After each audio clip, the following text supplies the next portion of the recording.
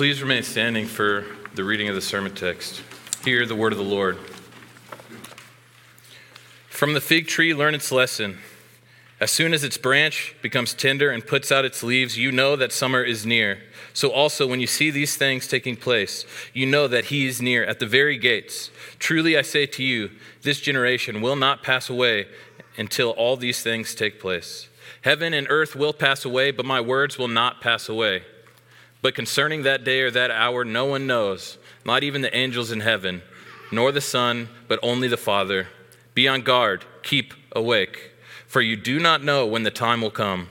It is like a man going on a journey when he leaves home and puts his servants in charge, each with his work, and commands the doorkeeper to stay awake. Therefore stay awake, for you do not know when the master of the house will come, in the evening or at midnight, or when the rooster crows or in the morning, lest he come suddenly and find you asleep. And what I say to you, I say to all, stay awake. The grass withers and the flower fades, but the word of our God will stand forever. You may be seated. Let's pray. Holy Father, as we come to your word this morning, help us to be changed by it, by your Holy Spirit. Apply the truths to our hearts, that we may grow in affection and love for you, that we may learn to obey Christ and his commandments all the more, and that we may delight in you and our Lord and Savior Jesus Christ, in whose name we pray. Amen. My son, Benaiah, he's 2 years old. He likes to do this thing where he gets under a blanket and he calls it hiding. The thing is, we can see him. He's right there. It's just a lump under a blanket. But because he can't see out, he thinks that people can't see him. And so I thought, okay, he loves this. He loves doing the hiding thing. So I'm going to try and teach him hide and seek. And it didn't work out that awesome, because what happened was I went in the living room. There's a blanket on the couch. So I said, hey, you hide under this blanket. I'm going to go out of the room, and I'm going to come back and look for you. I'm going to try and find you. So you hide. I seek, it'll be fun. And so I went out of the room. I was calling to him, hey, Benaiah, hide. And he said, okay. And then a couple seconds later, he said, Papa, come. So I went out, but instead of hiding, he was just sitting beside the blanket, just on the couch like this. So excited for me to come back that he forgot to hide. And so we tried it a second time.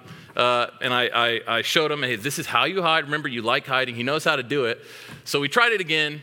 And when I came out the second time, he wasn't even near a blanket. He was in the middle of the living room, not even close to anything. Again, just, Papa, so excited for me to come, which made me feel awesome. But he wasn't doing what he was supposed to be doing. He actually wasn't ready to play hide and seek. And I think that's actually what Jesus is kind of getting at this morning. Are we going to be found ready when Jesus comes back? Are we going to be found ready? Are we going to be found doing what we're supposed to be doing when Jesus comes back? And that is the focus of the text. We must be ready when Jesus returns. We must be ready when Jesus returns. And there's going to be two specific questions regarding this readiness that Jesus is going to answer this morning. First, why must we be ready? And second, what does it mean to be ready? Why must we be ready? What does it mean to be ready? And the first question begins to be answered in verses 28 through 31. It says this, from the fig tree, learn its lesson. As soon as its branch becomes tender and puts out its leaves, you know that summer is near. So also, when you see these things taking place, you know that he is near, at the very gates. Truly, I say to you, this generation will not pass away until all these things take place. Heaven and earth will pass away, but my words will not pass away. So we begin to get into the first question, why must we be ready? And in this discussion of the fig tree, Jesus is finally giving an answer to the question that his disciples asked him, 25 verses earlier. And it's what Craig's been going over the last several weeks. So I think it's going to be important to kind of recap what we've talked about so far to understand what's happening here. At the beginning of the chapter, Jesus and his disciples are walking out of the temple, and his disciples marvel at all the beautiful buildings and the structures and how amazing the temple is. And Jesus says, oh yeah, all that's going to be destroyed, by the way. Not one stone standing on another. And his disciples which all of us would probably ask is, well, what are you talking about? When is that going to take place? When? Why? Those sorts of things. And Jesus begins this long answer of asking when this is going to take place.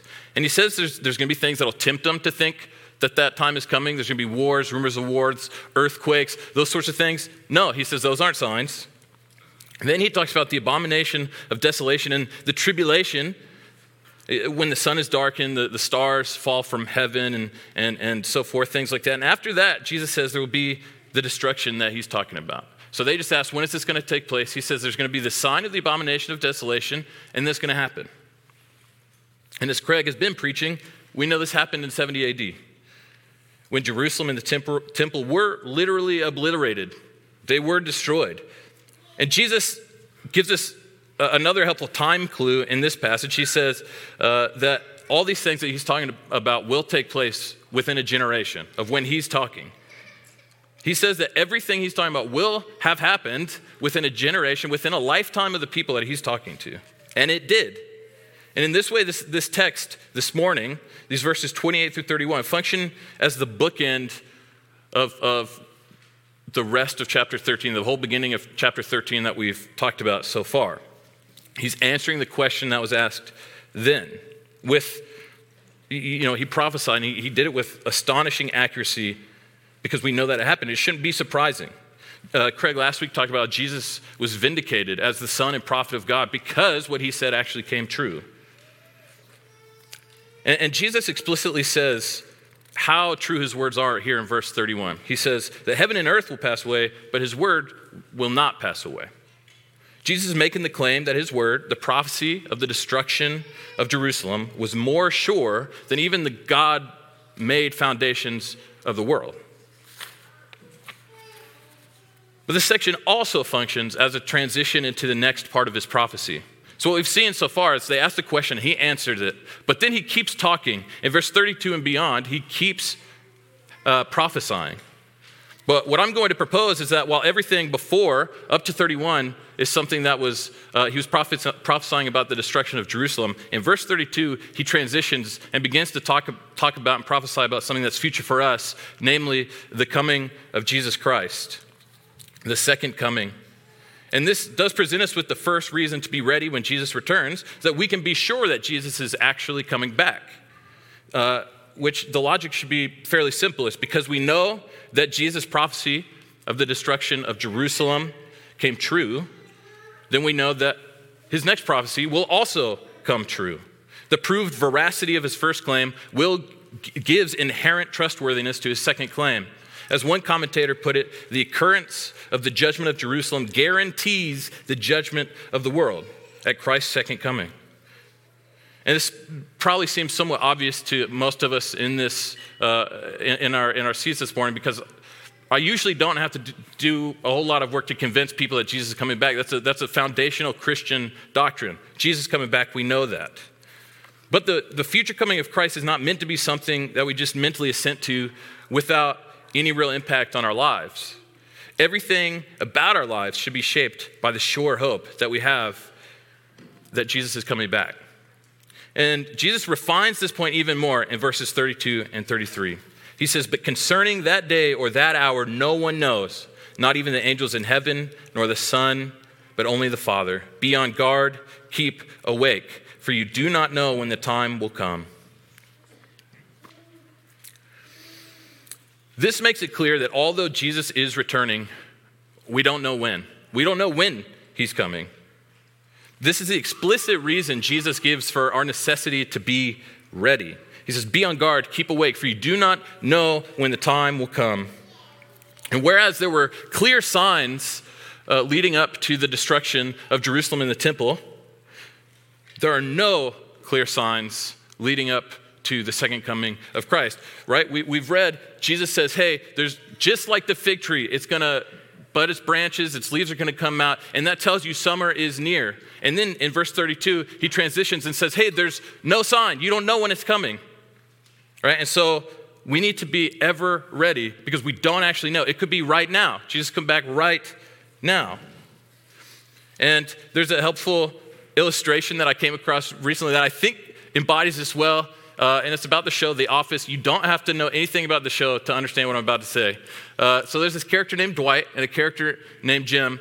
And in this one episode, Dwight disguises himself several different ways, and throughout the episode, surprises Jim by pummeling him with snowballs. It happens, he got himself inside of a snowman, and then when Jim walked outside, he busted out of the snowman and threw snowballs at him, or he has wigs of all the other office that match all the other office workers, and so when Jim walks by, he doesn't actually know it's Dwight, and so when he walks by, Dwight just pummels Jim with the snowballs. And throughout the episode, what's happening to Jim is that everything about his interactions in the office changes.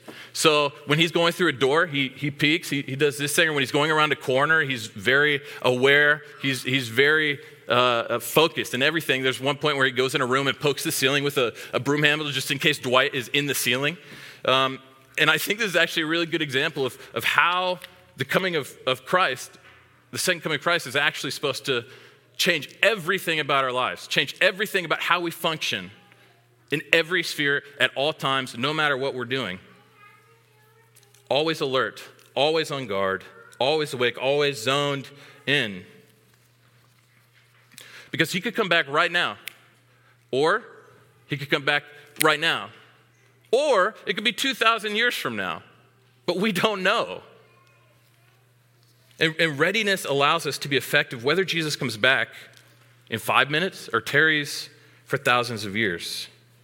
If we're ready now, we'll be doing effective kingdom work in the world.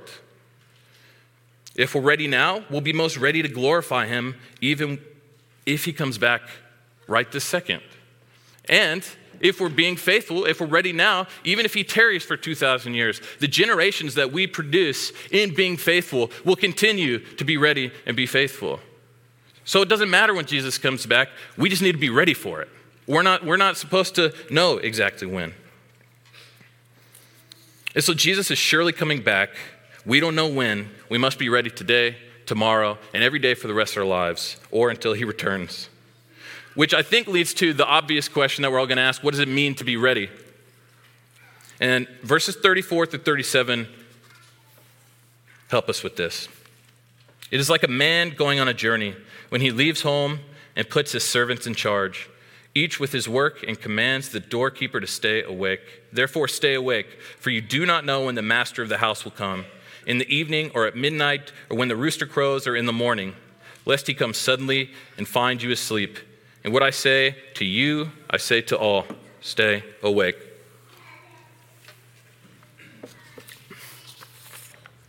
And so he begins to here answer, what does it mean to be ready?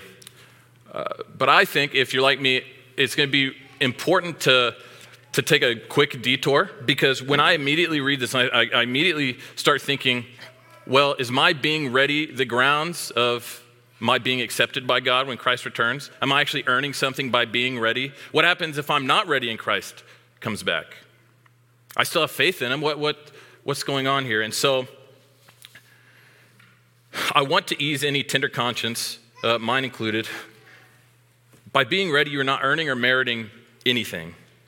Believing in Jesus Christ as your Lord and Savior, and believing that he's the King of the world, is all that you need to be. All you need to have to be accepted as a citizen of the kingdom of God. Yet, with that truth, you are God's if you have faith. But with that truth, we know that faith works. Knowing that every sin and transgression has been taken from us and that we've been utterly cleansed drives us to work and obey. But if it's not for our salvation, but because of our salvation that we work, what does our readiness do? What's it for? And I think 2 Thessalonians gives us a helpful view of the goal of our readiness. It says, fulfill every resolve for good and every work of faith by his power, so that the name of our Lord may be glorified in you. And he's talking about when Christ returns, I believe. He says, so that the name of our Lord may be glorified in you.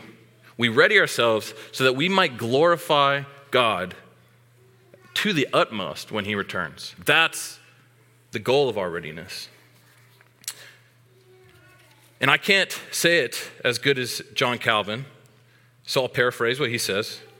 How glorified could Christ be, and what benefit is there to the believer if one spends their entire life in ease and indolence and pleasure, only to spend 3 days preparing to meet the King of the world? If our aim is his glory, we must always be ready and always growing in readiness. So we return to the heart of the question. What does it mean to be ready then? What does it mean to be ready? And I'm thankful that Jesus gives us this illustration of the master going away and putting his servants in charge, and the doorkeeper, and he tells the doorkeeper to stay awake. And all these things are really obvious clues. The command to us in the passage has been stay awake, and then he gives this parable, and the doorkeeper's command is to stay awake. And so we know we're supposed to look to the doorkeeper to know what it means to stay awake. And with the doorkeeper as our example, I think we can draw a few practical applications for our lives in how to cultivate a life of readiness, a life of awakeness for Christ's return. First, the doorkeeper must not be distracted in his duty. Second, he must be continually fit to perform his duty, which leads to the third, he must not be hindered in his ability to perform his duty. The first aspect of staying awake is remaining undistracted, wholly committed to our duty. And because of this, I think it's important to at least touch on a couple of things that are regular, kind of normal distractions for us today. And in the passage, I think there's a really clear connection to something that's pretty often, pretty frequently distracts modern evangelicals, which is always looking for signs of Christ's coming, which we already know. He said there's not any.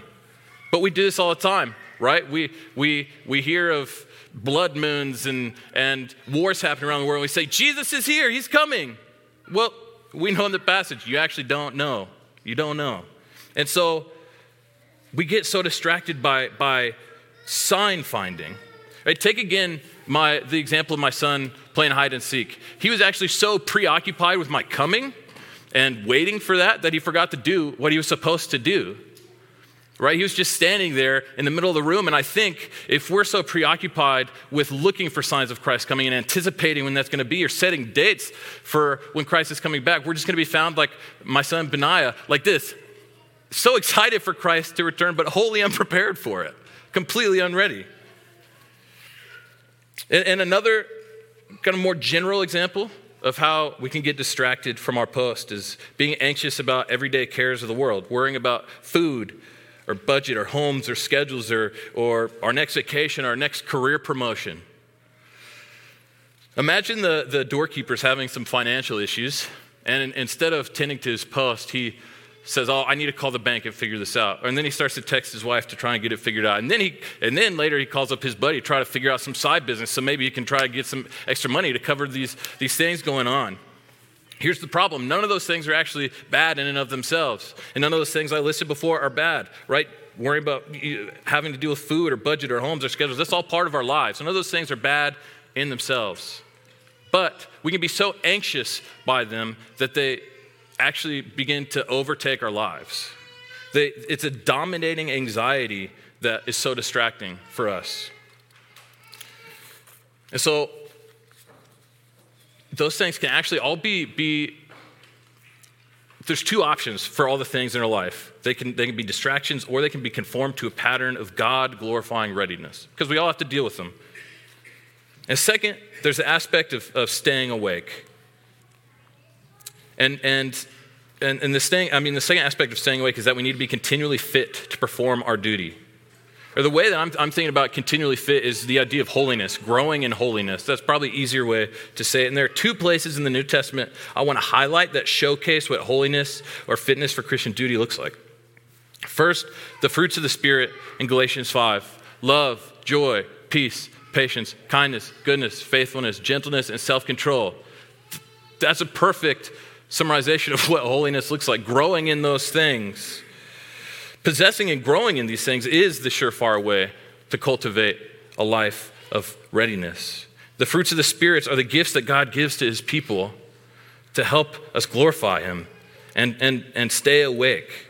That's what helps us pursue obedience in all things to God until he returns. In another place that we can see what growing in readiness looks like how growing in holiness looks like is in 2 Peter 1. He says this, make every effort to supplement your faith with virtue, and virtue with knowledge, and knowledge with self-control, and self-control with steadfastness, and steadfastness with godliness, and godliness with brotherly affection, and brotherly affection with love.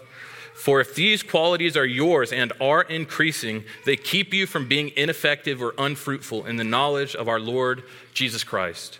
So how do we keep ourselves fit for duty? How do we keep ourselves growing in holiness? It's to go to the well of life, who is God, and pursue all of these qualities, pursue the growth of the gifts and the fruits of the Spirit and all the things that Peter said in 2 Peter 1.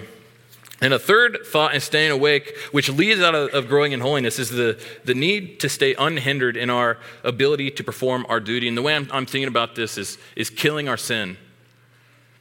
Because what causes a Christian to be hindered more than sin? In our passage this morning, there's a parallel passage to it in Luke. And in Luke, he warns about how drunkenness and dissipation weighs you down. And so sin weighs you down, actually hinders you in your ability to perform your duty. And John Owen, in The Mortification of Sin, says this, which is helpful. The life, vigor, and comfort of our spiritual life depend much on our mortification of sin. For sin weakens the soul and deprives it of its strength. An unmortified lust will drink up the spirit and all the vigor of the soul and weaken it for all duties. It untunes and unframes the heart itself. Sin sucks us dry of all spiritual vitality. And yes, our sins weigh us down, and that's a massive part, but there's even a next step that weighs us down even further when we sin, which we do often, which is hide from God in our shame, which is even another weight that we're putting in our bag, further alienating us from God, who is the well of life. So the call to action is this. If you have sin, indwelling sin, habitual sin, a sin that you are so dominated by, repent. Go to Jesus Christ, who died for you on the cross. Okay, this right now for you probably feels like an insurmountable obstacle in your life, or something that actually completely dominates you. So there is comfort here that in the gospel of Christ, by his blood, you are a citizen of a new kingdom where sin has no authority. You actually are more than a conqueror through Christ who strengthens you. So kill your sin. Remember the gospel. Take the next step forward to remain awake in your Christian duty. Do not let shame manhandle you into dereliction of duty. Go to Christ, go to the feet of Christ, and receive his free forgiveness. And move forward.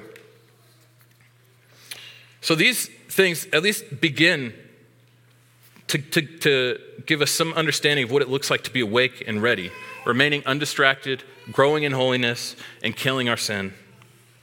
This is summarized well by Eckhard Schnabel. We must always be carrying out the task that the Master has given to us in such a manner that the sudden return of the Master will not catch us unprepared.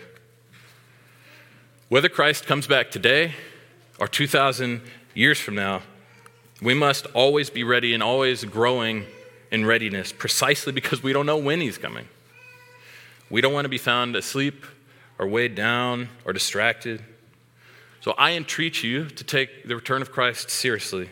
Understand the urgency and necessity of being ever ready, and take seriously the charge to be like the doorkeeper, on guard and awake, avoiding distraction, growing in holiness, and killing your sin. Pray with me.